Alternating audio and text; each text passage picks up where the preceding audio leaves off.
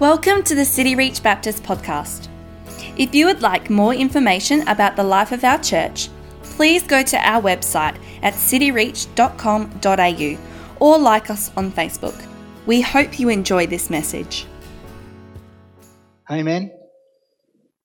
Good to pray, and I want to talk to you a little bit about prayer today as we come, and if you'll open your Bibles to Daniel chapter 10, and we're going to continue. And as we come into the book of Daniel, I want to set the scene for you and have a looking at, particularly as we start, just have a quick look at verse 1. In the third year of King Cyrus the king of Persia, a word was revealed to Daniel. And verse 1 of Daniel is a summary event, and it really summarises what's going to happen in chapter 10, chapter 11 and chapter 12. And chapter 10 sets the scene for chapter 11 and 12. Daniel is about to hear a prophecy that is truly amazing, a prophecy that is directed at the nation of Israel.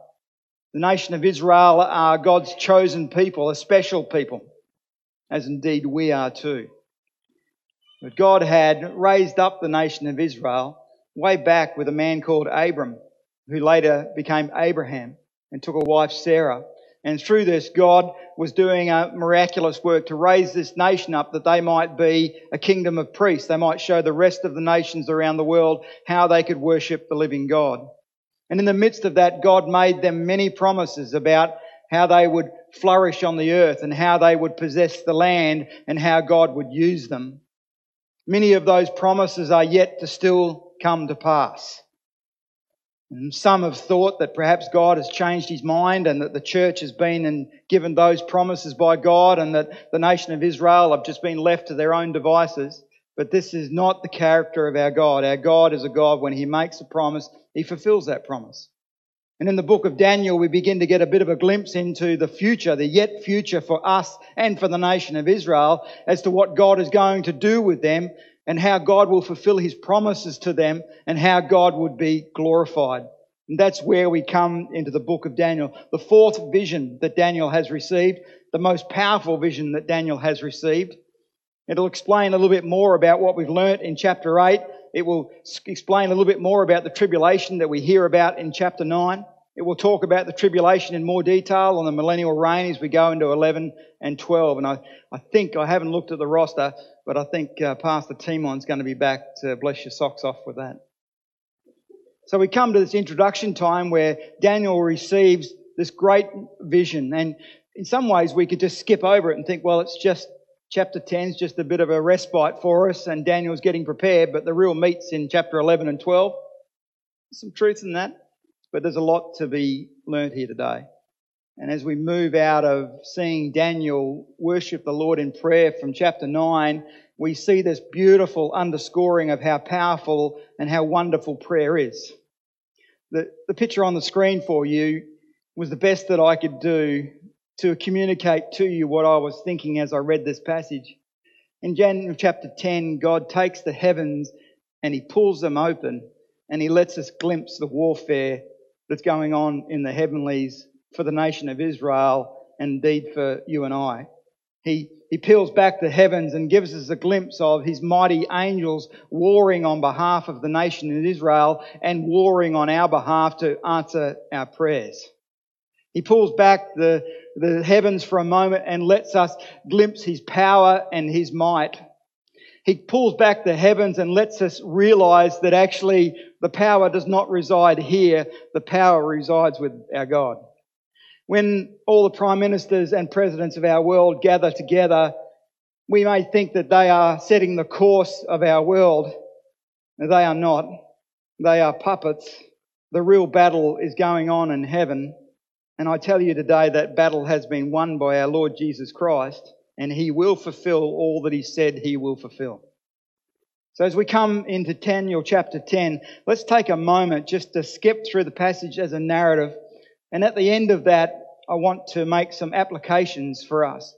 Because when you're in Daniel chapter 10, you're talking about a man loved of God, a leader within the nation of Israel, but a man who lived in a different time than us. He was not indwelt all the time with the Holy Spirit as we are. God was working in his situation, in a sense, differently. He would come at particular times and anoint him and bless him We have much to learn about what it is to be a devout man from this particular character. Daniel is an extraordinary man who knew the living God. So how do we take the principles that we learn in Daniel chapter 10 about spiritual warfare, about the angels warring in heaven on our behalf, and apply them to us who are the children of God? We are sealed with the Holy Spirit. If you belong to the living God, the Holy Spirit dwells in you, and God is dwelling in you in all of His fullness, abiding with you, answering our prayers and leading us and illumining the Word of God. And I think there's much we can learn from this. So let's start in verse 2. In those days, I, Daniel, was mourning for 3 weeks. I ate no delicacies, no meat, wine entered my mouth, nor did I anoint myself at all for those 3 weeks. So Daniel now at the age, we've moved on from Daniel chapter 9, we're 2 years down the road. Daniel must be around somewhere in his mid to late 80s. He's a significant individual, been used powerfully within that nation. He may be what we may consider to be in the twilight of his life, but this is a significant man. We have much to learn from him. He's very, very heavy of heart. He's been fasting for 21 days. If you can cast your mind back to the beginning of Daniel, remember when he was taken into captivity into Babylon, he chose not to eat the king's delicacies or drink the wine, but rather he just had water and food, the water and vegetables, as a way of honouring his God. And God honoured him and made Daniel and his friends better in appearance and in strength, and gave them more favour than any other one that had been taken into exile at that time. And so when we look at Daniel fasting here, he's not going, as it were, away from water and food. What he's probably done is he stopped eating the king's delicacies, which he would have been enjoying over his lifetime. So he's not eating the king's food anymore. He's back to vegetables and water. 21 days. This mature man is grieved. You have to ask yourself, what is weighing his heart down? I think we get the picture of that in chapter 9 as he received that prophecy and that vision that God was going to work powerfully on behalf of the nation of Israel. He'd been reading the book of Jeremiah in his devotional times. He recognised that the time that it was allotted for the nation to be in captivity was coming to an end. His heart was swelling with joy to think that the captives would come out of captivity and they would go back to Jerusalem and begin to rebuild. That must have thrilled him, no doubt, deeply. And here he is a few years later, mourning and grieving and fasting. Only 42,000 of all the Jews that were in Babylon, we learn from the book of Ezra, chapter 2. Only 42,600 of them had gone back to Jerusalem and began to do the rebuilding. That was just a tiny, tiny fraction of the amount of Jews that were living in Babylon at that time. And that must have weighed on his heart. I imagine he thought that many thousands more would rise to the wonderful, joyful news of rebuilding their homeland. And he would have learnt, no doubt, from people that were coming back with news that the rebuilding process was not going smoothly. There was a lot of opposition, and the people were finding the work very, very difficult. And Daniel must have begun to question God, why is it not? I would have thought that everyone wanted to go back. I would have thought the majority, Lord, would have went back. I would have thought that the building program would have went ahead just wonderfully well because you were going to bless it, and it didn't seem to be going that way. And so Daniel was grieving before the Lord and he was fasting before the Lord. It goes on to say that he did not even anoint himself with oil, which is a bit of an idea here. If you've had sons, I've got 3 sons, and during the growing period of sons, they get to a point where they think that washing their bodies with soap and water is not essential. All they need is underarm deodorant. That covers everything, okay? And I know when my son's up early to go to work because the waft of underarm deodorant transfers to upstairs. And I think, oh, Dan's awake, okay? He should have had a shower, but underarm deodorant to work. Daniel had moved away from all these things. He was deep in mourning. Have a look in verse 4. On the 24th day of the first month, I was standing on the bank of the great river, that is the river Tigris. Now, I haven't been able to track a complete understanding of why he mentions 24. But what we need to pick up here is that over the 21 days that Daniel was fasting, two significant events have been occurring that were really major celebrations in the nation of Israel. This underscores how deeply Daniel was mourning. The Passover was occurring, and Daniel was mourning during the Passover. The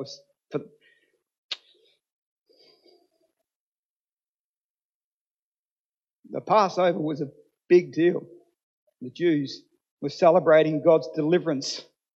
And for Daniel not to celebrate that, his heart was heavy. The celebration of unleavened bread, where they acknowledged God's provision and blessing on them, and Daniel was mourning during that whole time. Continue to read with me. He says he's on the edge of the river Tigris, and I lifted up my eyes, and I looked, and behold, a man clothed in linen, with a belt of gold, of Uphaz around his waist.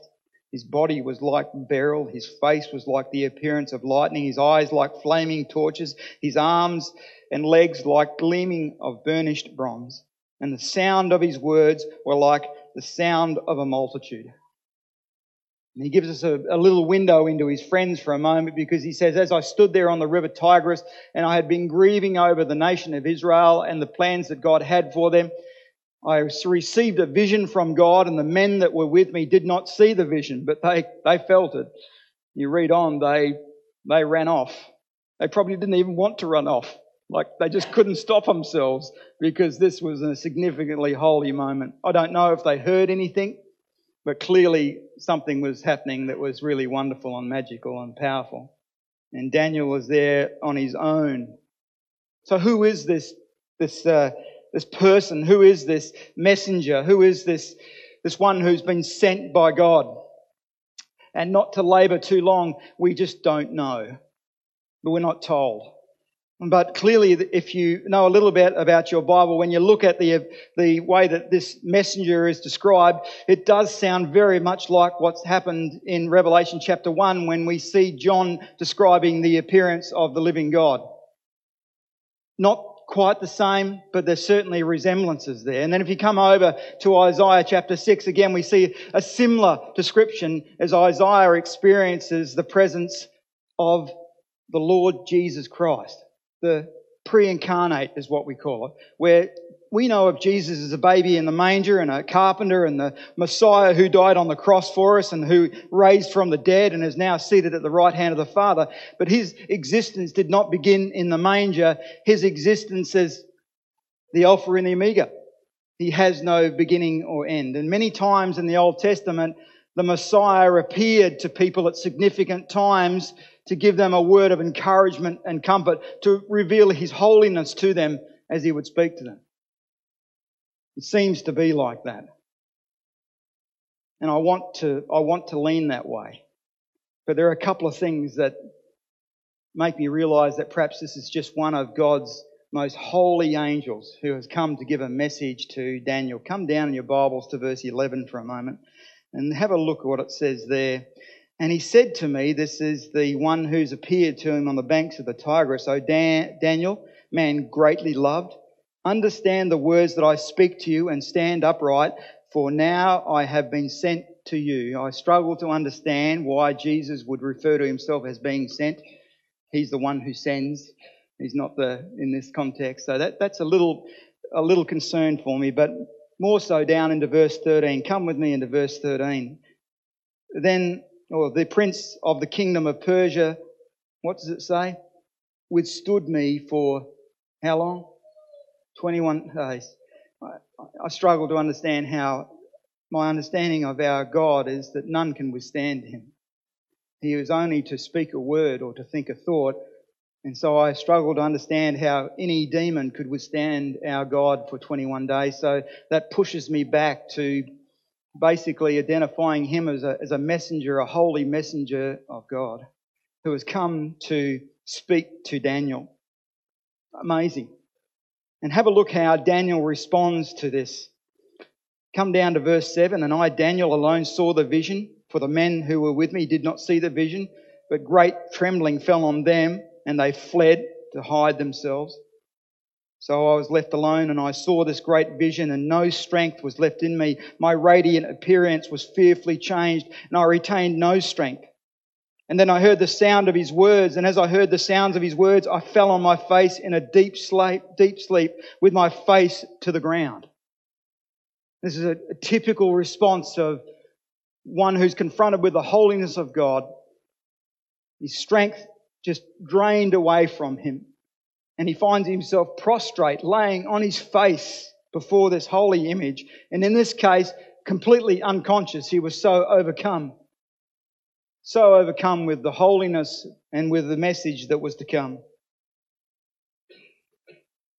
And then in verse 10, behold, a hand touched me and set me trembling on my hands and feet. Daniel finds himself now on his hands and his knees. And then he said to me something really beautiful. Oh, Daniel, greatly loved of God. How precious it would be to hear those words. Don't you agree? Wouldn't it be nice if we could hear those words said of us? Greatly loved of God. If you come over in your Bibles, if you've got the same one as me and you need to turn the page, come to verse 19. And he said to me again, O man, greatly loved, fear not, peace be with you, be strong. And wouldn't it be good to have God speak those words over us? We could often think of ourselves, well, why doesn't God do that? You know the answer is God has done that. Every time we see that phrase in the New Testament where God speaks of his saints as being beloved, it's the same word that's being used there. Those who belong to the living God, the children of God, you who enjoy the indwelling of the Holy Spirit are the children of God, and God refers to you as my beloved. He speaks these words over you in the New Testament time and time again. My beloved. Be of good courage. Be of strength. And so we have enjoyed that same blessing that Daniel has enjoyed here in the presence of the living God. Come with me a little bit further in your Bibles. Come down, if you will, be so kind, to verse 12. And then he said to me, fear not, Daniel, for from this first day that you set your heart to understand and humble yourself before your God, your words have been heard. And we get a glimpse into the power of prayer, and we get a glimpse into the workings of heaven, and we get a glimpse into what's happening with our prayers when we pray, because often we pray and we don't get an immediate answer to our prayers, or we wonder whether our prayers have been heard. And we know, as Daniel had been fasting for 21 days and praying and crying out to the Lord, he too must have wondered what the Lord was doing and why he had not received an answer. And now he learns that the very first time he opened his mouth and cried out to God, God heard his prayer. In that what God didn't have to show him that. God didn't have to write that down. And again in the New Testament for believers, we are told that when we pray in the Spirit and when we pray the will of God and when we pray with holy hands, our God hears our prayers and answers our prayers. Isn't that great news? Our God is a God who answers prayer. Have a look a little bit further into that verse, and we're going to come back to this because we learn some secrets about what it is to actually withstand the evil one within this day that is evil, and how we actually do that. Daniel reveals that for us. But he says in verse 14, the prince of the kingdom of Persia withstood me 21 days. Now we don't get an absolute vivid understanding of what's going on. We get a window into heaven. We get a window into the spiritual realm. And we get a window into it with our eyes and with our understanding, which is tremendously limited. But what we learn here is that when Satan was cast out of heaven, he took with him, we don't know this from other scriptures in the Old Testament, he took with him 1/3 of the angels that were there at the time, and very, very powerful angels. And it seems as though Satan has organised these angels over particular communities and particular nations. And there is a demon that has been raised up and used by Satan to promote the Persian Empire and to thwart the nation of Israel. That's the real game. The real game is to stop the nation of Israel being used by God to glorify him. So as this messenger was to bring an answer to Daniel's prayer, so he was thwarted, because the answer to Daniel's prayer was going to promote the nation of Israel, and Satan is opposed to everything that promotes the nation of Israel and the church. And so when we pray, we need to pray fervently because we are in a spiritual battle. Sometimes when we don't get the answer to our prayers, it may be that God has said no, but it's very likely that we are in a spiritual battle that we cannot see. And we need to continue like Daniel before the Lord, calling upon His name and waiting for Him to win the battle that only He can win. It's amazing, amazing picture. Do you see the picture on the screen? Sort of get that moment where we're standing before the Lord in the heavens and we're worshipping, and the Lord peels back the heavens and He answers that question to us, why our prayers don't always get answered in the speedy time that we want. And we realise that there's actually this incredible battle going on in the heavenlies, and God is ordering the nations, and God is bringing His plans to pass for the nation of Israel, and He's bringing His plans to pass for the church, and His plans will not be thwarted. In this case, it seemed to please God to allow this angel to be held up for 21 days. And I say that because God has Satan and all of his demons on a string. They are the created, not the creator. Our God is all powerful, and we see this in the book of Job when He speaks to Satan and He says to Satan, come up here. And Satan must obey Him. But it seems in God's sovereign plan, which I cannot begin to comprehend, that He is glorified, and He certainly must have been glorified as Daniel prevailed for 21 days faithfully in prayer, and the angels looked on and worshipped the living God for this faithful saint. And we must remember that God's plans are sovereign, and that God's plans are glorious, and that God's plans are perfect, and we must not lose heart. We must continue to prevail in prayer, that God might be glorified. This should encourage your heart as you get a glimpse into the heavenlies and realise that God and His angels are battling on our behalf. You are much loved. You are the beloved of God. Let us pray with a fervent heart before the living God. Down in the last verse, verse 21, we read as the messenger speaks to Daniel, and we get a little bit more of a glimpse again of God's order. But I will tell you what is inscribed in the book of truth. There is none who contends by my side against these except Michael, your prince. And I may be wrong here, but it seems to imply that God has set Michael, the archangel, over the nation of Israel, and that he is in the heavenlies at this very moment, fighting against those who would thwart what God's plans are for the nation of Israel. Must be a great comfort to the nation of Israel to know that God is battling for them and warring for them right now. But don't miss the obvious application. We should be encouraged because surely God has set His angels over us, His ministering spirits of fire over us, and God is battling on our behalf in the heavenlies as we pray to God. So God is being glorified by battling that battle and answering our prayers. And how broken-hearted our God must be when we remain silent and do not call upon Him, so He's not able to show His glory in answering our prayers. God has set over us His angels to minister to us, which is extraordinary. But nothing compared to the fact that we've been indwelt with the Holy Spirit. We have been sealed until the day of redemption.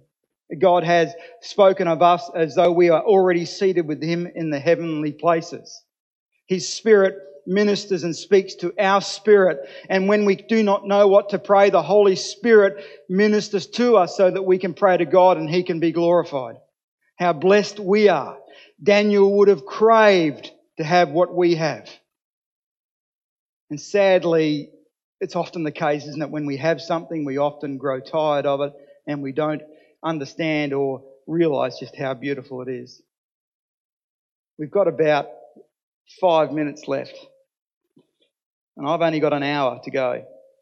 So I want to finish off with an application, because we are not Jews. We are the children of God. And we have been sealed with His Spirit. So 3 things I'd like to say in application from this passage. As we understand that God is battling on our behalf and that He has set angels over different nations and indeed over us, and that God is desirous to answer our prayers, and He hears us at the first moment when we pray. But here we are now as a church indwelt by the Spirit of God, and Satan has been set over this world and is seen as the Lord of this world. And he seeks to wreak havoc, and he seeks to stop the gospel from going out, and he tries to hold people in death. But you and I have been rescued from that. But he doesn't give up on us. He doesn't think now that Jeff's saved, I'm just going to let him have a free run. He thinks to himself, I will do all I can to thwart him and slow him down. Even though the victory has been won. Even though I am sealed and a child of God and my future is set. Even though he cannot thwart the plan because God said that He will complete that which He has begun in me and in you. But we need to be wise to His activities, remembering that He's a created being, powerful, yes, but nothing like our Creator. Our Creator who has sealed us and dwells in us in all the fullness of the Holy Spirit and who has made us overcomers. And the first thing that we need to do and need to understand is we need to realise that Satan is active. He is not the figment of someone's imagination. Ephesians 6 gives us a bit of window into this.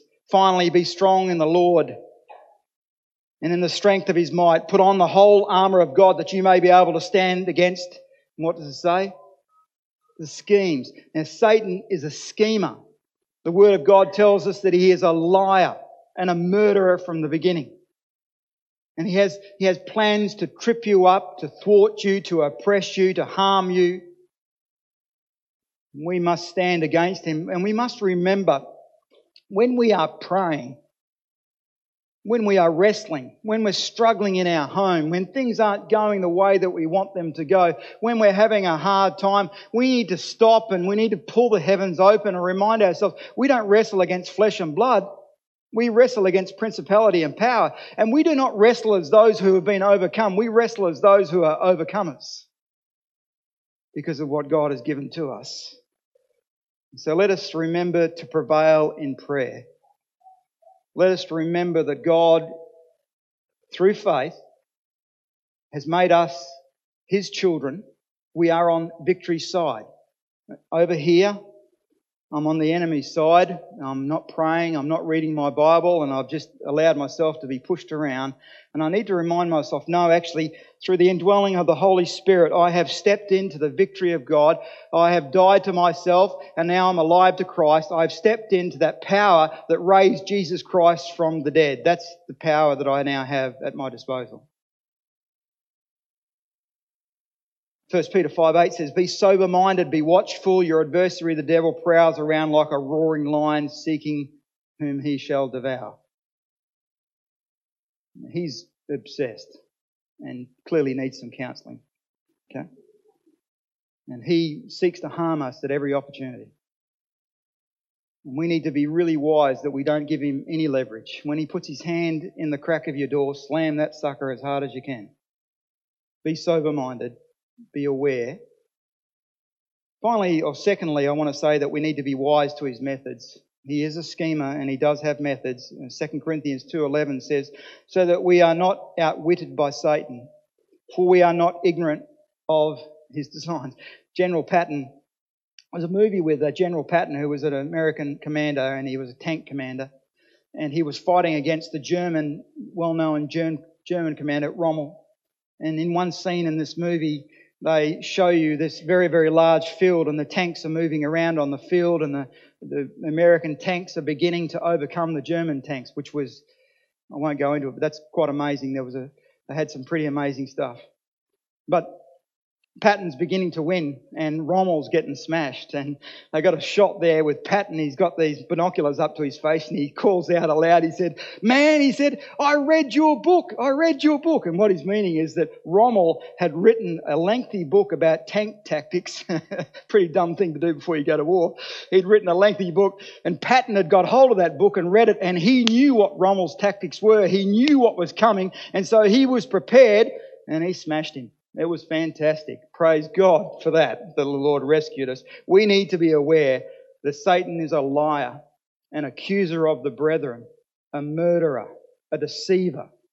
And we need to be aware of those things, and we need to be in the Word of God so that we are not weak and deceived by his schemes. Finally, we need to join the resistance. James 4 says, "Submit yourself therefore to God and resist the devil and he will flee from you." You remember I said to you that Daniel shows us how to fight the evil one?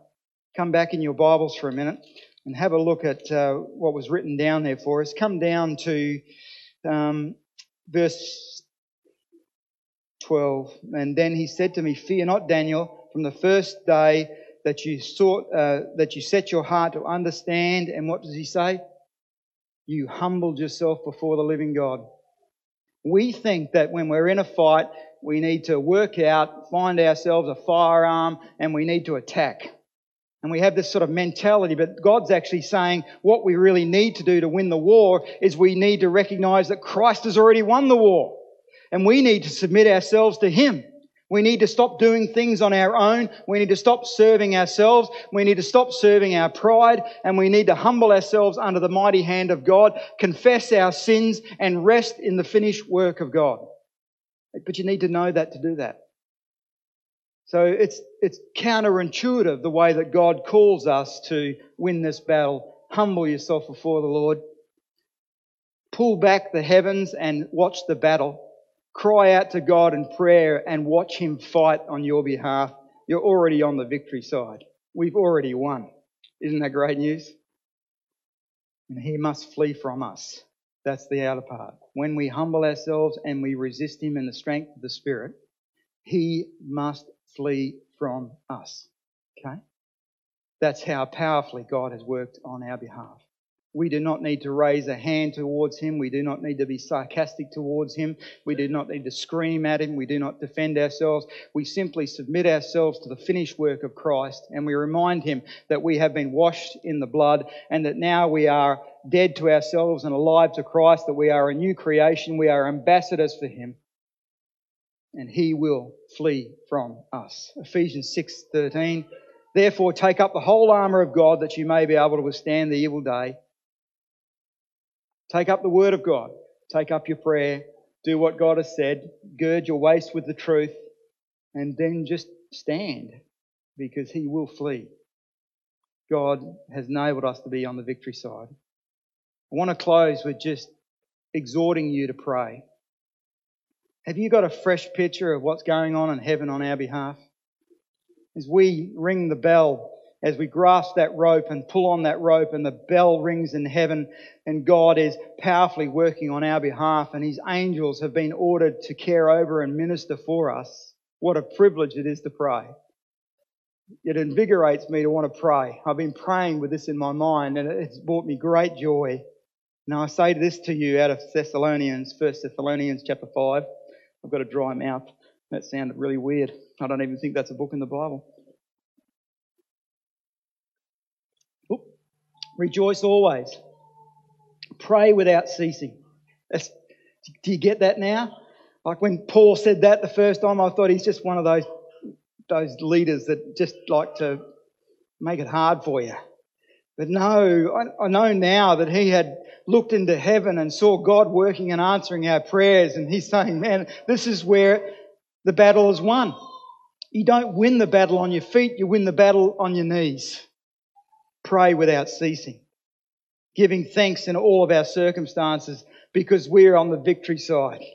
God, it seems right now that we're going down the tubes at a rapid rate and everything's going south, but I trust you because I know that you've already won the victory, and so I'm going to rejoice even though things don't look great. That's a great place to be. Finally, as we close, continue steadfastly in prayer, being watchful in it with thanksgiving. I call on you as friends and family in a church. Would you please join with us in prayer? Would you call upon your God who wants to prove Himself strong and faithful and true to you? A God who has yet and will continue to do great and mighty things. And we will see more of that in chapter 11 and 12 in the coming weeks. Pretty exciting, isn't it? Let's pray as we close.